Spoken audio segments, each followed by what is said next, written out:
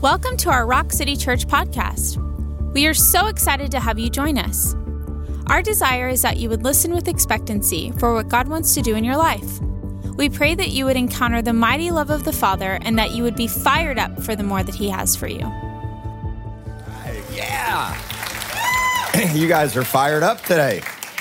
I am still giggling from last week's message.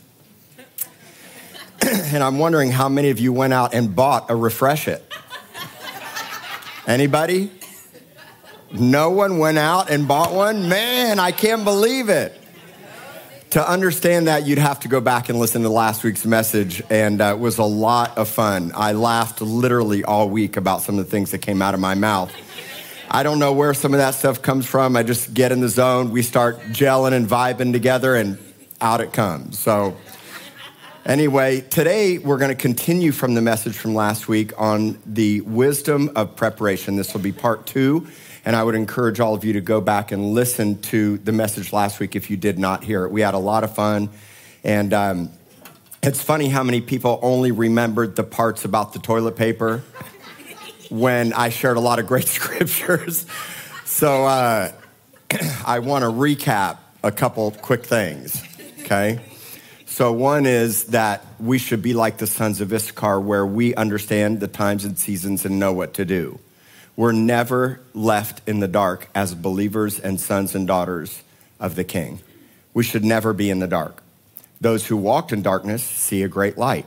We were once in darkness, but now we see the light. And so if you are in darkness today with doubt and uncertainty and confusion, fear, worry, doubt, disbelief, you're in the right place, because our job is to help you see the light. Our job is to help you come to the light and to be prepared for everything that lies ahead.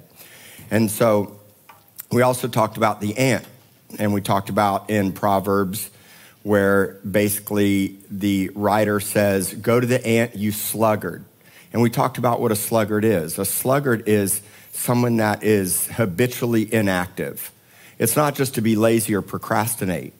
It's to be habitually or constantly inactive. And you could call that lazy. That's synonymous of being lazy. But God doesn't want us to be habitually inactive. Now, the challenge is a lot of people are very active, but they're active about things that aren't eternal. It doesn't mean that they don't matter. I want to make sure we understand that. God wants us to have a job. And single girls, you should not hook up with anybody that does not have a job, right? And have a work ethic in their life. And having a work ethic is important to me. I was raised by a father that taught me how to work hard for everything that I had. I did insane amount of chores just to get a little bit of money for the weekend or to go to back then we had arcades. And so I want to teach everyone that's around my life to have a good work ethic, how to earn the things that they have, right? But to be habitually inactive from the Lord's standpoint isn't just being lazy about working. It's about working for the things that matter the most, okay? And what matters the most? This is Proverbs chapter 6, verse 6. Go to the ant, you sluggard, consider his ways and be wise. They don't have any ruler. They don't have a chief. They don't have a leader, but we do. We have a ruler and a king and a chief and a leader who gives us wise instruction. The ant prepared well in advance for the season where there would be a drought or it'd be winter. And we talked about Jeremiah 17, how we are to be planted and have deep roots by the river. I like to throw in God's presence, because when I think about the river, I think by God's presence. Because biblically, the river is indicative of the presence of God or the Holy Spirit. And so you want to spread roots out where the presence of God is. Does it somewhat feel like we're walking through the desert in Egypt sometimes? Does it feel like sometimes the political system might be much like Egypt?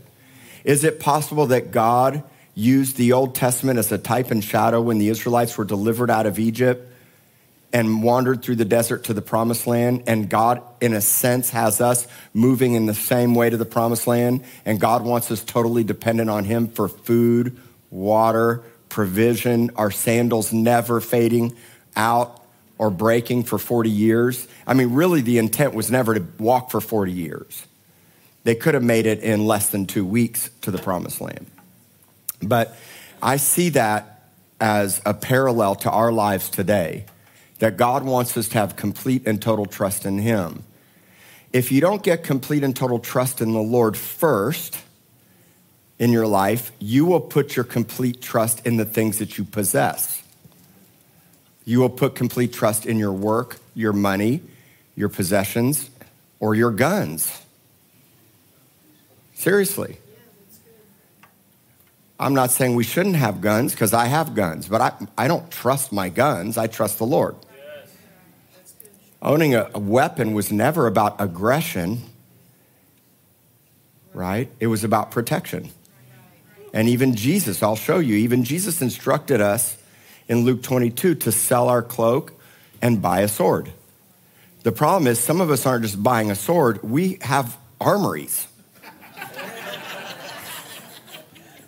And look, just so you know, I'm not opposed to an armory either. But the point is my trust is not in what I possess. My trust is in the Lord. Yeah. Now, God has this supernatural way of stripping you down so that you only trust him. The whole process of the kingdom is deny yourself, lay your life down, die so that you can then step into the resurrection. So God has this way of stripping what you even have away from you so that you'll only have complete trust in him. And God has this supernatural way of providing for you. So when we talk about wisdom of preparation, yes, I want you to be prepared in the natural. We talked about that last week. I think you should have 1 to 2 of extra of almost everything you have. Soap, toiletries, food, because you need to know and understand you'll probably wind up giving away some of what you have.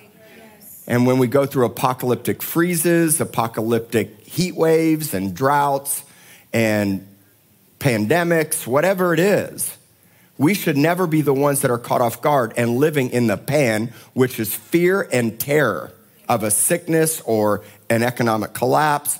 We are heads, not tails. And as Christians, you should be living confidently in who you are without fear or worry or doubt or disbelief. Now, I'm saying this because so many of us I know live in fear, doubt, worry, and disbelief. And my job is to call you higher and out of that. If you have your eyes on the cares and the affairs of this world, if you are hooked into the world, you will be blinded. And the Lord actually says our lives become a hatred towards God. Friendship with the world is enmity or hatred towards God. That's why you have to be careful about the things that your little eyes see. Yes. You have to be very cautious about what you focus on and how much time and attention you put your eyes and your heart, your single eye. Jesus said, if your single eye is full of light, your whole body will be full of light. But if it's full of darkness, that darkness isn't great at all. And so the single eye is representative of your mind, your emotions, your thought patterns. And the world has an agenda. It's everywhere within social media. It's everywhere within the news media. And it's everywhere with those that are not flamed on spiritually that really know the Lord. So you want to be around people that can always remind you of who you are, who he is, and where we're going as a family. We're in a time between times. The king has come once, but he came as a lowly servant on a donkey. Now he's resurrected, which we're about to celebrate over the next several weeks. But we also know that he's coming back. And he's coming back because he's going to rescue us from the darkness and the wickedness and the hurts and the pains and the pedophiles and the human traffickers and the prostitution rings that are out there, pornography. The world is full of darkness. But he hasn't come back yet. And he hasn't come back because there's a job for us to do. And if you're bunkered down with an armory of guns and extra food preparation so that you can hide out when the hard times come, that's a problem. Jesus never told us to do that.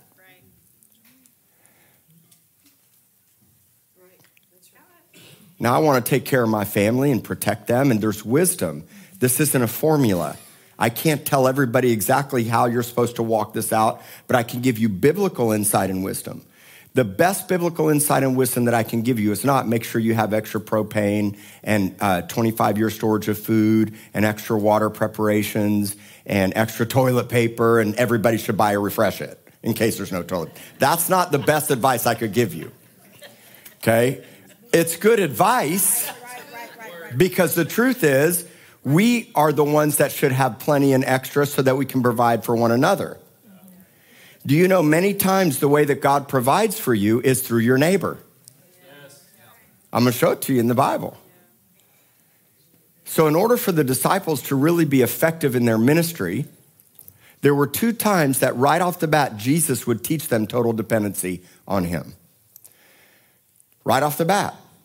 And so in your Christian walk with the Lord, when you come to Christ, God has a way, doesn't he, of bringing you to a spot of total dependency on him. And many times when he's stripping things away, we blame it on the devil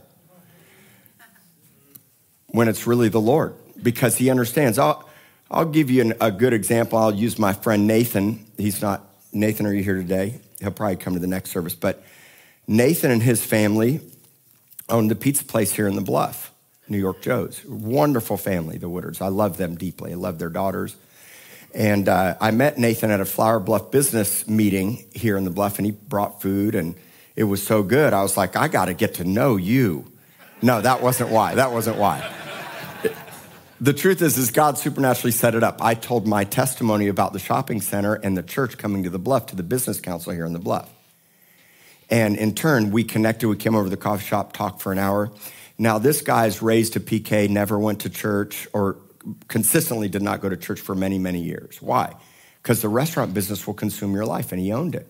And finding good, hard workers with a good work ethic these days is difficult. And so he worked every single Sunday. You know how many times I hear that? Man, Pastor, I'd love to come. You got little kids. I'd love to come, but I work every Sunday. I get it, but at some point you got to bite the bullet. At some point you have to put your priorities in line. Seek first the kingdom of God. When you make the sacrifice for the Lord is never a wasted sacrifice. In fact, God actually increases your capacity and gives you more when you put him first. And we need this. I need this as much as you do. This isn't a ploy for me to get you to be here.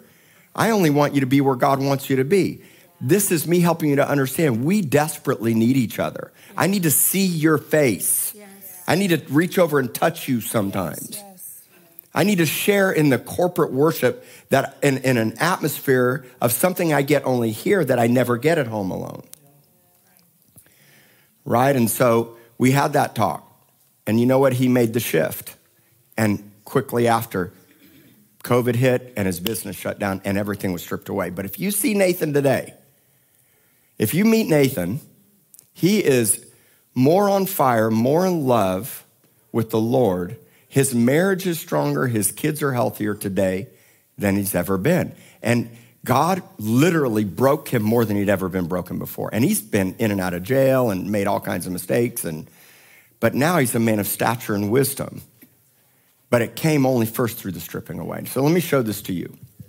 Luke chapter 9.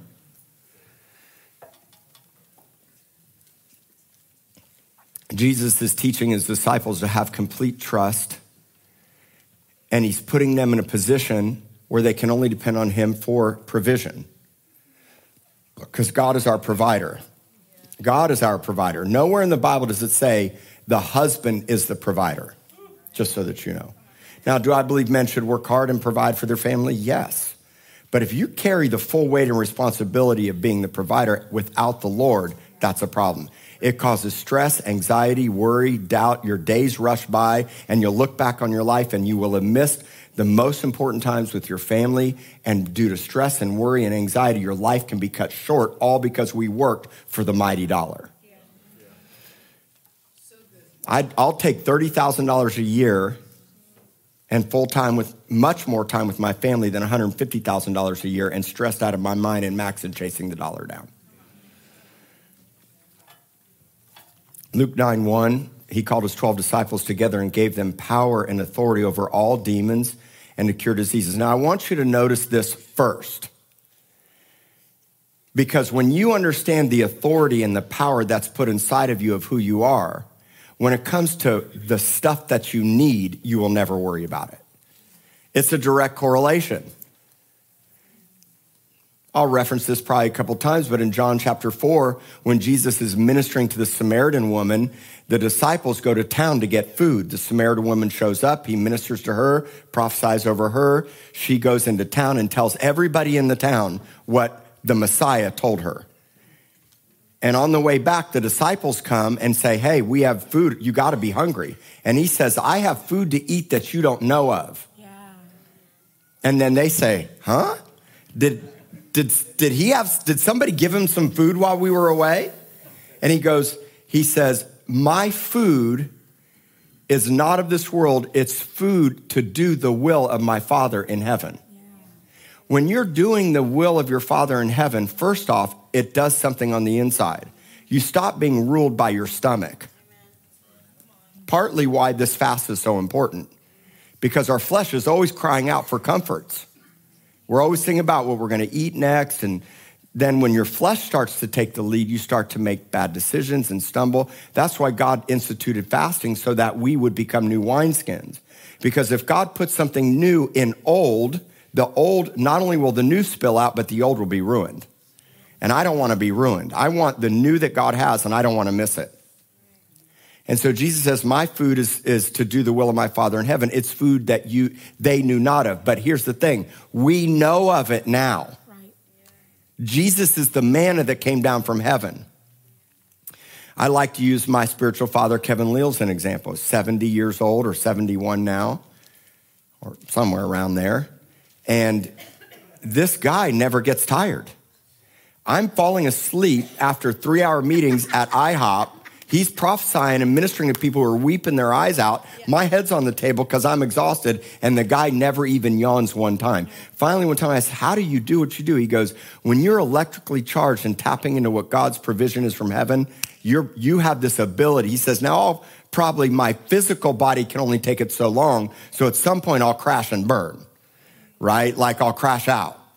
And when Kevin Leal crashes out, it's like 3 days, don't call him. But he'll go like 5-6 days a week for hours and hours and never yawn. And what it is, it's spiritual stamina. And so Jesus is instructing his disciples to go out and to preach the gospel, but really to set captives free. And in that, they will have supernatural food and authority, because watch this. It says, he sent them to preach the kingdom of God and to heal the sick. And he said to them, don't take anything for the journey, neither staff, nor bag, nor bread, nor money, and don't even take extra clothes. All right? So then he does it again in Luke chapter 10. So the disciples in Luke 9 go out and they preach the gospel and they heal the sick and they cast out demons and they're amazed. And then in Luke chapter 10,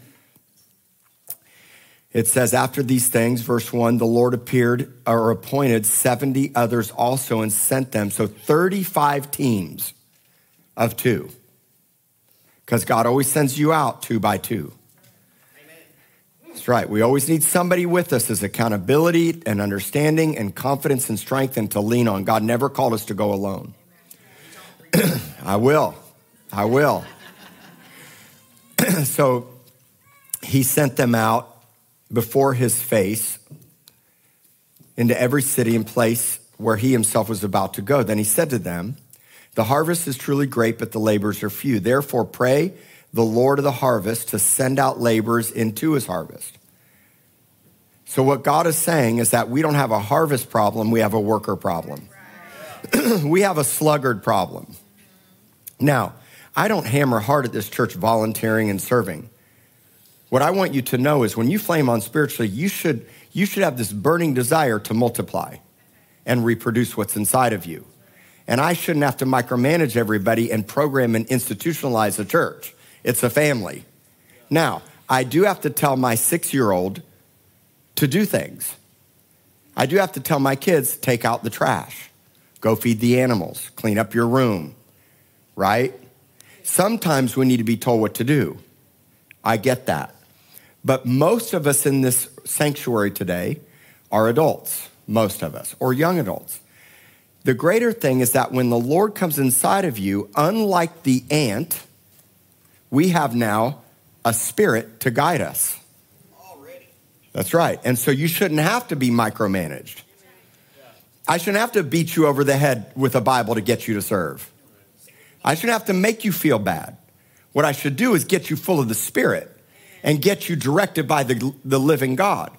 Now, sometimes people don't understand that, and we will become the Lord for you in the context of directing, guiding, teaching, training. That's all in the context of a family, not an institutionalized business church. That's not what this is, okay? And so Jesus tells them the harvest is great, but the workers are few. He's not talking about workers for a job per se. He's talking about workers for the harvest, workers for the kingdom. There's thousands and thousands and thousands of people that are hurting and broken and desperate to know truth and love and light and be comforted, and they're waiting on you, Jason. They're waiting on you, Susan. They're waiting on all of us. Right. And so he appoints these 70 to go out into the field, into the harvest. And he says, go your way, verse 3. Behold, I send you out as lambs among wolves. Whose lambs are we? So we're as a lamb to the Lord. Why? Now, this is a great context for me because I just so happen to have a little lamb. It's been living in my house with a diaper for the last 6 weeks. It sucks down 4 bottles of milk and formula a day. I feel like I have a baby back in my house. Yeah. And she kicks her diaper off at night and poops all over the floor and it gets all over the walls. And finally we kicked the little lamb out of the house, thank God. This is really a true story. We rescued a baby sheep, which is really a little lamb. But I've learned something about this little lamb. I learned something about this little lamb. This little lamb has still not figured out how to eat grass or grain yet. So it's totally dependent on us to feed it. And it got so used to living in our house, it thinks it's a little human. Really, it wants to be held and coddled and comforted, fed. It's totally dependent on us.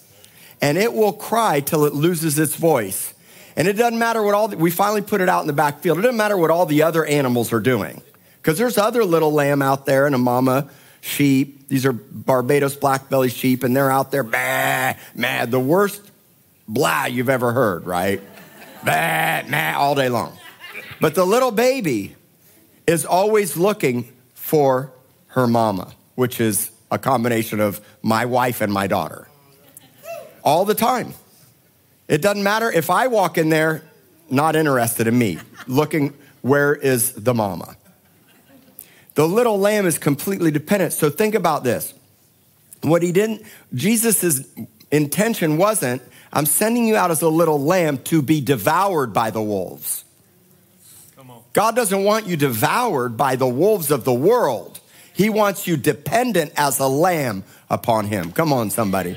You got to understand that God is your ultimate provider for your life, before your job, before a man. In fact, Jeremiah 17, not only does it say, blessed is the man who puts his hope and trust in the Lord. He'll be like a tree planted by the water, and his leaves will never be green in the year of drought. We talked about that last week. Prior to that, it says, cursed is the man who puts his trust in another man and in the arm of flesh. So God is our sole provider and in the one that we trust. And he says in verse 4, carry neither money bag, knapsack, sandals, and don't even greet people along the road. Why? Because we're on a mission. Let's everybody say together, we're on a mission. That's right. And when you have God's word behind you, when God tells you, I'm going to give you power to heal the sick and cast out demons, and I'm going to provide for you everywhere that you go, and don't put any trust in your stuff. You have the word of the Lord to back you. Here's the next thing that's a big challenge for so many of us. You're haphazardly somewhat trusting the Lord. We have to get the word of God to back us. Now, first off, you have the written word of God that you can lean on. But when God speaks to you and says, I'm going to provide for you and I've set this up and trust me, I called you to this place. You need that word for Corpus Christi, by the way.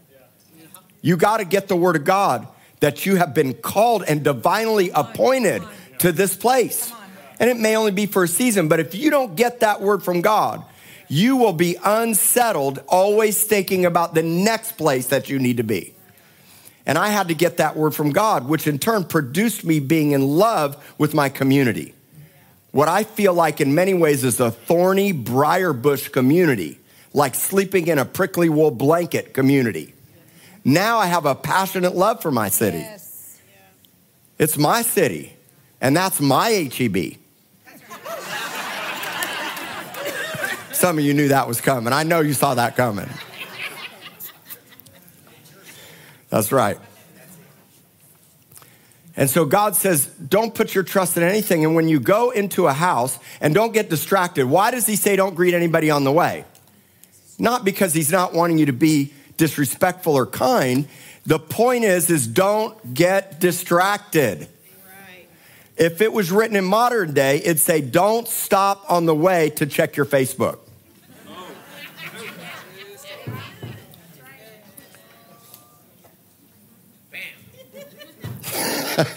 Maybe not. It just sounded good. I don't know. It just sounded good. So it says, whatever house you enter, first say peace to this house. And if a son of peace is there, your peace will rest on it. Here's what that means. There are people who desperately want to know the Lord, and you become a fragrance of life to. And there are people that are set in their ways and love their worldly lifestyles and have no intentions or desire to change. Those are people you become a fragrance of death to. Now, we still are a fragrance at all times. We are a fragrance always of life. But to the other person, there are people that are ripe for the harvest, and there are people that are not ripe for the harvest. I will tell you, the people ripe for the harvest are greater than those that aren't. The harvest is great. And they're just waiting on somebody to reap them and to bring life to their lives. And so he says, if they reject you, don't lose your peace. It'll come back to you. Yes. And some of us have tried to witness to friends and family, and you got flamed on for the Lord, and your own family persecuted you. That always happens pretty much first. Yes. That happened to me. That happened to Jesus. Yeah. He's ministering in the house. Mom shows up. Brothers are there. Jesus has lost his mind. Get him out of the house. And he says, wait a minute. Let me show you who my greater family is. And he didn't go because he was about his father's business, right? And so we have to understand that God never wants us to lose our peace. No matter what's happening in the White House, with the president, with the elections, with politics, with the economy, pandemics, freezes, droughts, why would our leaf always stay green? It's a picture of fruitfulness even when the world isn't. Yes, why? Yes. Think about this. Why would we always stay in a fruitful spot no matter what's happening in the world around us? Because I never lose my peace, and I never lose my trust, and I know who my provider is. Yeah. Now, you learn that after hurricanes and prison and broken relationships, loss of a child, and I pray none of y'all go through that. Take my advice now. Put your complete trust in the Lord fully, and don't be a sluggard. Because when you sow into the kingdom, God always rewards you with wages. Always. Take it from a guy that was on the streets in prison and a deadhead, divorced and down on his luck, and an ex-drug addict and drug dealer. And look at my life today. It's as if it never happened. Come on, you got to get fired up. God can turn your life around in an instant. Yeah. Y'all ought to be fired up today. That's right. That's right. So I notice how he says peace to this house. Why? Because who's carrying the peace? Look, you know those crazy in-laws on the holidays that you don't want to go to their house? You're the one that carries the peace to the house. Now, some of y'all shouldn't have shook your heads right there. If you get in trouble later, it was not my fault. Verse 7, I want you to catch this. Remain in the house, eating and drinking such things as who gives? They give. Because who's providing for you now? The people that God set up. Now you got to understand, Jesus hadn't died yet. Nobody really knew who he was, or if they did, you had this friction of the religious system. And so they're not carrying Bibles around, and they hadn't even walked with Jesus that long. But he gave them a word and put authority inside of them.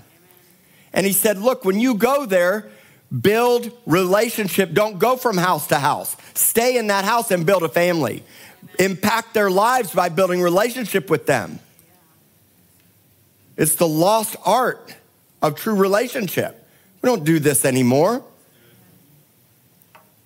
That's why this is so important, because you can now meet neighbors and friends and family, learn how to be loving and hospitable and generous, and then you can become that for the people that live around you.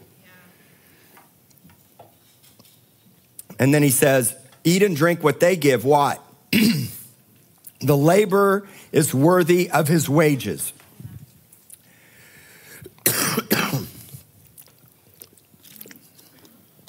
Because what's he saying?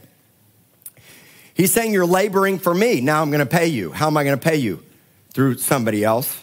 Teresa, Nicole, Marlene, Cole, Rachel, whoever it is. Morgan. Now what happens is you work for the Lord, God sets up people to bring provision for your life. And he's saying, don't take anything with you and depend on what you have. Now I want you to depend on me and learn to depend on my provision through other people. You know how many times I've told you this before, but I sit in countless meetings with people that God shows me don't tithe. Now, first off, I don't check tithe records, just so that you know. So never feel guilty around me if you don't give. I don't ever want you to think that. I don't know whether you do or you don't, unless the Lord shows me. And the Lord can show me, by the way. The problem is almost every time he shows me, he doesn't let me say anything. I've never said to somebody, well, your life is a mess because you're not tithing. I don't think I've ever said that to somebody. Now, that can be the case, but there's a better way. Everybody say there's a better way. That's right. And so I'll be sitting in a meeting with some really, really jacked up people. None of y'all. And God will say, you know they don't tithe. And I've learned this is my response. I know, Lord, but I don't work for them. I work for him. See, this is a lordship issue. If we're going to talk about wisdom of preparation, it all comes down to lordship. If you don't have complete trust in the Lord, you're putting your trust in yourself or someone else. I don't trust you to be my provider, but I trust God to provide for me through you. Come on. We just need to be willing vessels to say, God, use me. We need to be willing vessels to say, God, what I have is yours. I'm not going to cling on to it, because if I cling on to it, God will have to pry it out of my hands. Yes. I've learned pretty quickly, okay, God, here you go. And God says, the laborer is worthy of his wages. That's why we want to get away here from calling people volunteers. Because volunteer connotates that you're working for free. Instead, we want to start calling everyone that serves able ministers, because you're able and God is always going to reward you for what you do. So God's saying, hey, you're working for me. This is really what this scripture means. I got a job for you. Go heal the sick, bust up some demons, storm the gates of hell, and don't worry about what you're going to have, because I'll provide for you and I'll use other people to do it, and stay in their homes, build relationships. They'll feed you. They'll take care of you. But really, a worker's worthy of his wages. I'm paying you through them. Yes. Do you get that? Everybody as a Christian has to get this. Here's the thing. I don't even have to really teach it to you. I just have to tell you it's there. So when it happens to you, you go, now I know what God's doing. Now it makes sense. Because here's the thing. This is inevitable. if you sign up into the kingdom of God. I don't have to convince you. I just have to prepare you. So there's a great harvest. Why is there a worker problem? And ask yourself, am I part of the problem or part of the solution? I'm doing things that in the natural I don't want to do all the time. I'm going places and meeting with people and doing things that in my flesh I don't want to do. It's an inconvenience. A lot of things I do are inconveniencing to my schedule and my flesh. But my schedule and my flesh don't rule my life. The lordship of Christ rules my life. So hence I do things led by the Spirit that in my natural I would not normally do. And it applies in every area of my life, from giving to sacrificing my time. I do not want to be found habitually inactive. And I don't want to be a sluggard. We all are part of the solution. You got problems with politics? Do something about it. Sign up for a commission, build relationships, go to city council meetings when they reopen, write them nice letters saying thank you for serving. If I can ever pray for you, I'm here for you. That's good. Serve in places that I got called the other day. I couldn't do it because I got called that day to be a part. Me, little old me, with 2 little kids, got called to be a part of the planning committee that just happened for the Flower Bluff School District that will plan out the next 10 years of the direction of the school district. Now I'm going to go to the next one, and they put my name in the hat. One of just a few people to be a part of a directional. Because one day my kids very likely will go to Flower Bluff School. You know who should be in there influencing? You and me. With wisdom. God will put you in places you never thought you could be. 6 pastors and I, 2 weeks ago, went down to the city hall and went into the back conference room with our mayor and laid hands on her and prayed for Mayor Guajardo. Come on, man. I'm not boasting. I'm telling you that I'm in this fight even when it's inconvenient. I always have other things to do. I always have other things to do. But everything's a sacrifice. And somebody's not going to understand why you weren't at this place when you should have been. And why did that become a priority? Because you're Spirit-led and you're being directed by Jesus himself.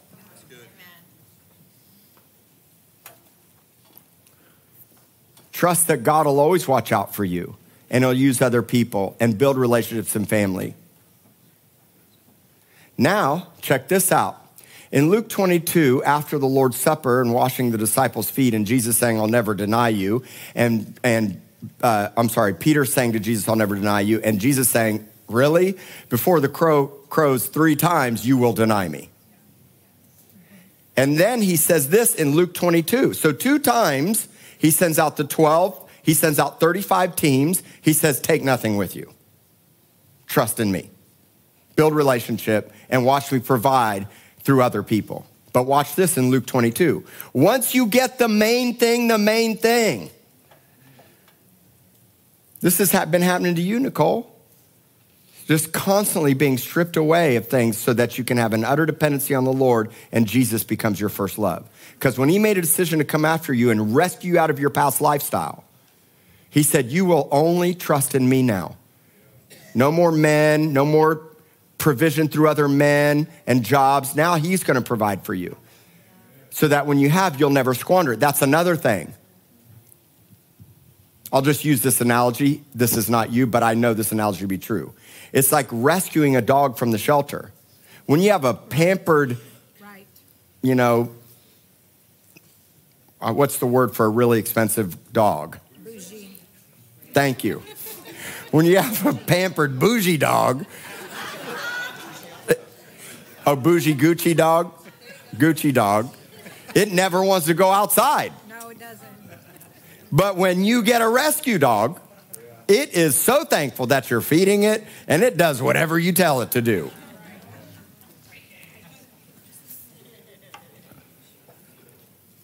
Luke 22:35. This is right before the crucifixion of Jesus. This would be about right now, probably. When I sent you out empty-handed, did you lack anything? Not a thing, they answered. God provided all we needed.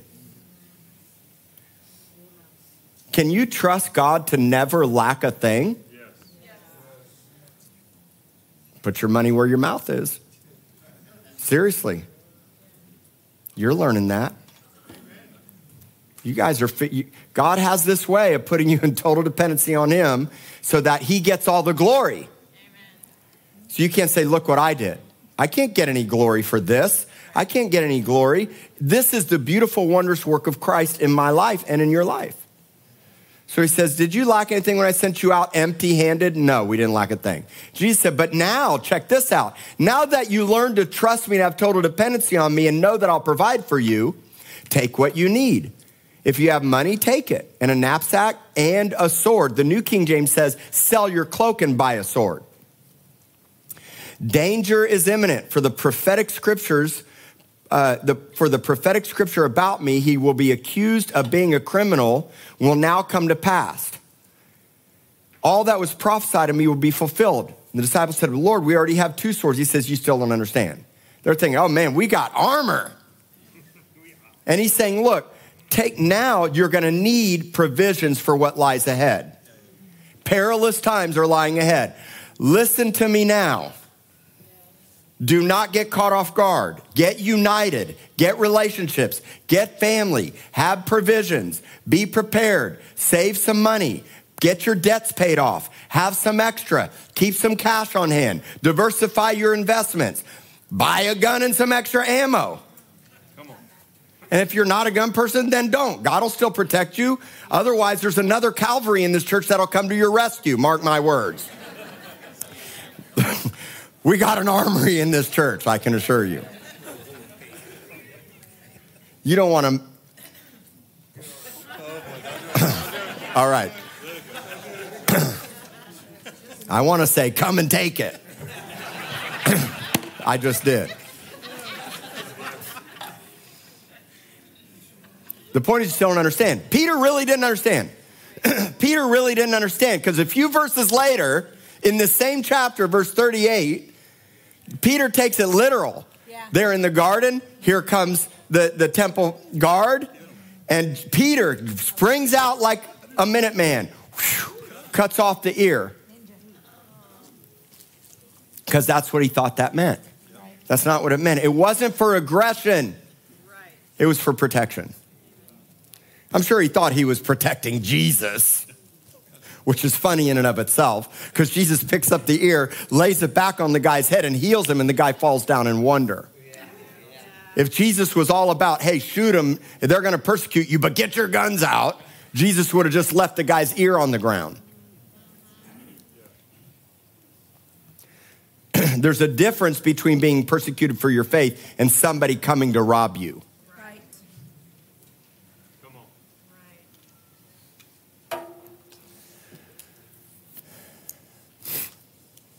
And then I'm going to share this with you, and then I'm going to share one quick word on our fast. Matthew 6:31 through 34. Now, I love Matthew 6. I highly recommend all of us meditate on it 10 times in a row tonight. Matthew 6 is one of my favorite chapters in the Gospels. This whole understanding of intimacy, secret place, trust in God for provision. Look at the lilies of the field and the sparrows of the air, and look how I provide for them. And they don't worry, toil, spin. They're not anxious. And if you become like the pagans or the world system, chasing after provisions and worrying about your stuff, you are going to have anxiety in the mind. Mark my words, anxiety is directly tied to fear and worry of having not, or the things of this world and having your eyes on this world. It always comes down to it. Most men are stressed out because of money, work, and provision.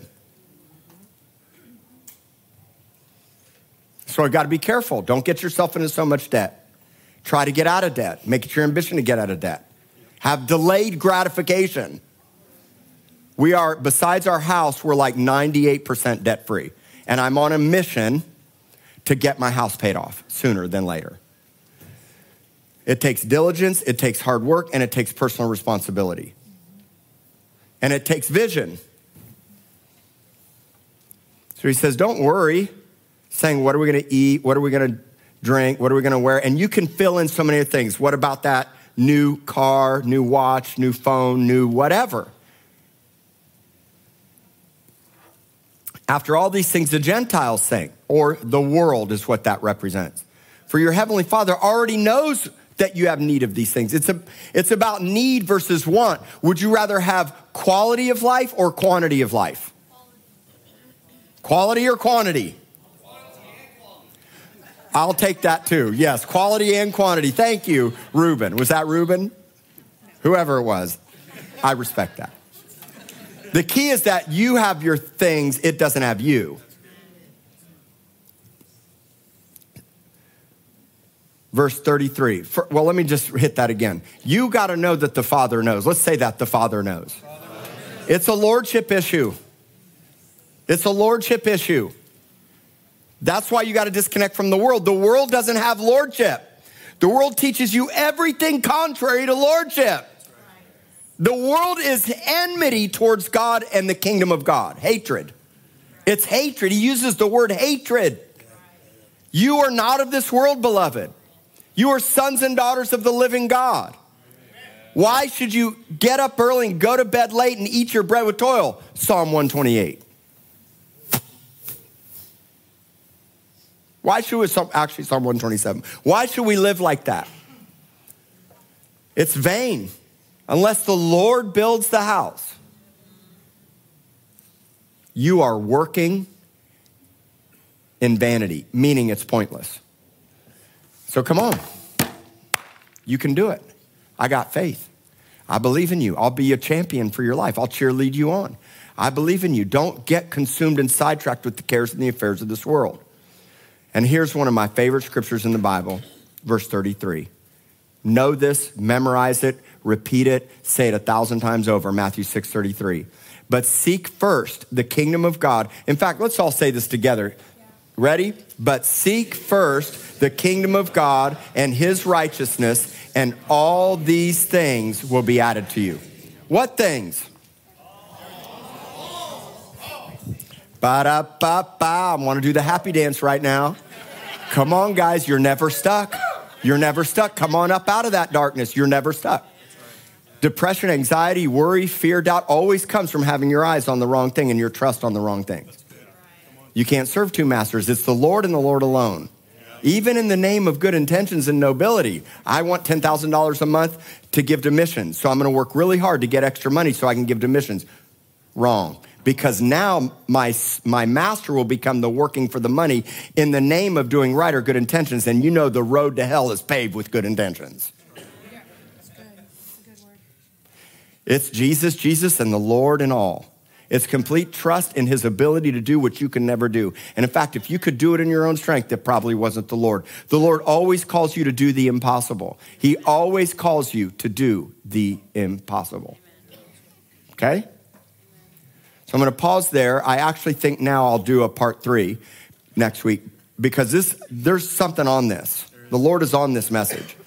And next week, you can study in advance. We're going to talk about Matthew 25 because I didn't get to it today because of that clock. Hate that clock. Matthew 25 talks about keeping your lamp full, all right? But I want to real quick because I feel like if there was ever an important time for fasting, it's right now. Now, I already know, some of you will just flat out determine I'm not fasting. I want to do all I can to persuade you to not be like that. Here's why, okay? Because Jesus taught us about this fact that he would be putting new things into our life. Who wants something new in their life? Come on. All of us are here because we want more, right? We all want more. But in order to sustain, God will give you more, ready or not. Did you know that? God's always wanting to visit your life, even when you're not ready. That's why we fast, and that's the understanding of the new wineskin. Let me show it to you. Watch this real quick. This is Matthew Mark 2, 18 through 22. I'll read this to you real quick. The disciples of John and of the Pharisees were fasting. They came to him and said, why are the disciples of John and the Pharisees fasting, but your disciples aren't fasting? And Jesus said to them, can the friends of the bridegroom, so he's referencing himself as a bridegroom. Catch this. Jesus is many things. He goes by many titles, all defining the various characteristics of his nature. But one of the things he is, if not possibly the greatest, is a bridegroom. The bridal paradigm and understanding who we are as the bride of Christ is the most transformative understanding and paradigm that has shifted my life. It's helped me to love my wife. Men, if God's calling us a bride and Jesus laid his life down for a bride, it's this understanding of not only do I love my bride now the way Jesus loved us, but now I'm to love you the way Jesus loved you. It's a great mystery. It's Ephesians 5. It's a great mystery. Just as the Father and the Son are one, just as we become one with him when we're born again, now we are to be one.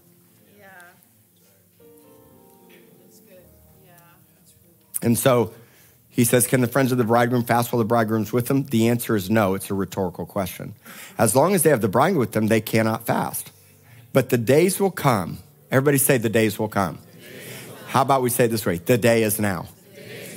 The day is now when the bridegroom will be taken away from them, and then they might fast. Then they may fast. No, then they will fast. And he uses this parable to help you understand. No one sews a piece of unshrunk cloth on an old garment, or else the new piece pulls away from the old, and the tear is made worse. And no one puts new wine into an old wineskin, or else the new wine bursts, and the wine bursts the wineskins, the wine is spilled, and the wineskins are ruined. But the new wineskin must be put in to new wineskins. When Jesus cast the demon out of the boy that had the mute spirit, the deaf and dumb spirit, he said, this kind only comes out with prayer and fasting. God showed me recently that when we get out of his word and when we lose our edge and we lose our fire, we start to become like that boy. We're not hearing anymore, and hence we're not speaking. You know, the Proverbs in Proverbs 25 or 24, it says, a fool at the city gates has nothing to say, or it doesn't open its mouth amongst leaders. You know why I'm connecting myself with the governmental leaders? Not just because I want to see the future of our city and our nation in the years to come for my kids and grandkids to go in the right direction, but because I have something to say. Well, really, Jesus has something to say. And I care about their souls and their lives, and somebody's got to witness to them. You know why? I got my brother Larry here in the Tribe of Judah is here visiting. We had 12 people at our Tribe of Judah meeting. It's growing. We minister to outlaw bikers. You know why? Because very few people are ministering to outlaw bikers. It's in many ways, that's an inconvenience because I have so many other things. But you know what? When God calls you to something, he gives you the grace for something. And fasting is important because God wants to put new things in me, but I don't want to get old. I don't want to become stale. And some of us are living on yesterday's bread, and we're old wineskins, and we're not having encounters with the Lord, and we become dry and become cracked. Our prayer should be, God, make me a new wineskin. Jesus used the context of fasting and the wineskin synonymous. So all I know is this. I can give you 1,000 reasons why we're going to fast. And all of you should do something. Do something. I'm going to do something. You know what really food is not that hard for me. The coffee. I thoroughly enjoy my morning coffee. Thoroughly enjoy my morning coffee. But you know what? For 7 days, I'm going to make the sacrifice. And food. And you can do something. Here's some great, simple ideas. No social media for the next week. No TV or entertainment for the next week. Lay down the sweets. Some of you got a big sweet tooth. I like my afternoon cookie and cheesecake. Some of you can lay down. Here's another idea. How about fasting one meal a day? doing all I can to help you to do something. One meal, lunch, or how about a time frame? Like I'm gonna fast from 8 to 5 or 8 to 6.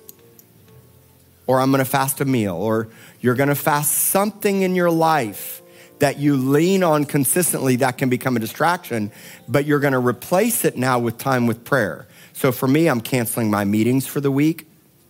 I'm not gonna be busy. I'm gonna dial it down so that I can dial in with him. All right, now I know some of you work really hard jobs and jobs that require physical labor, or you take medicine. So there's grace there, but you could do a Daniel fast. If I told some of you men cut meat out for a week, I might as well just shoot you now. No barbecue for a week. You can do it. I'm telling you, you can do it. Make a sacrifice. We're all doing it together, so there's grace. There's grace. So what I'm going to pray for now is that you'd have total dependency on the Lord. I already know God has spoke to all of us today. You got to check your own heart. So let's close our eyes for a moment.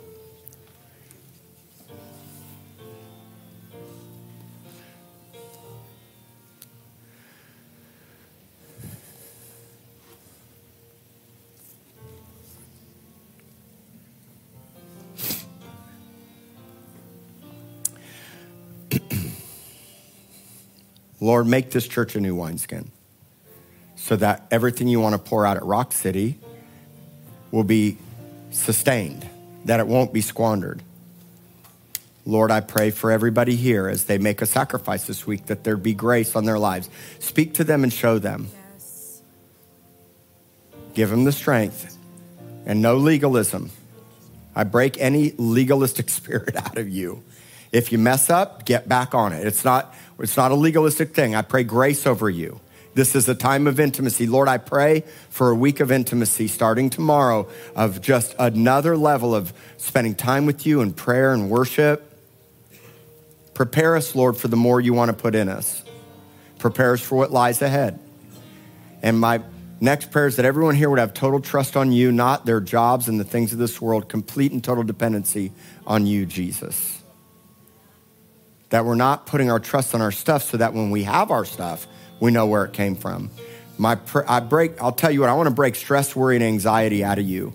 Some of you are so worked up about stuff and you've been apathetic. So right now I break the spirit of apathy. I break that spirit of workaholism. I break that spirit of chasing after the things of this world. And my prayer is that you would put your total trust in the Lord and know that God will provide for you, even if it's through somebody else.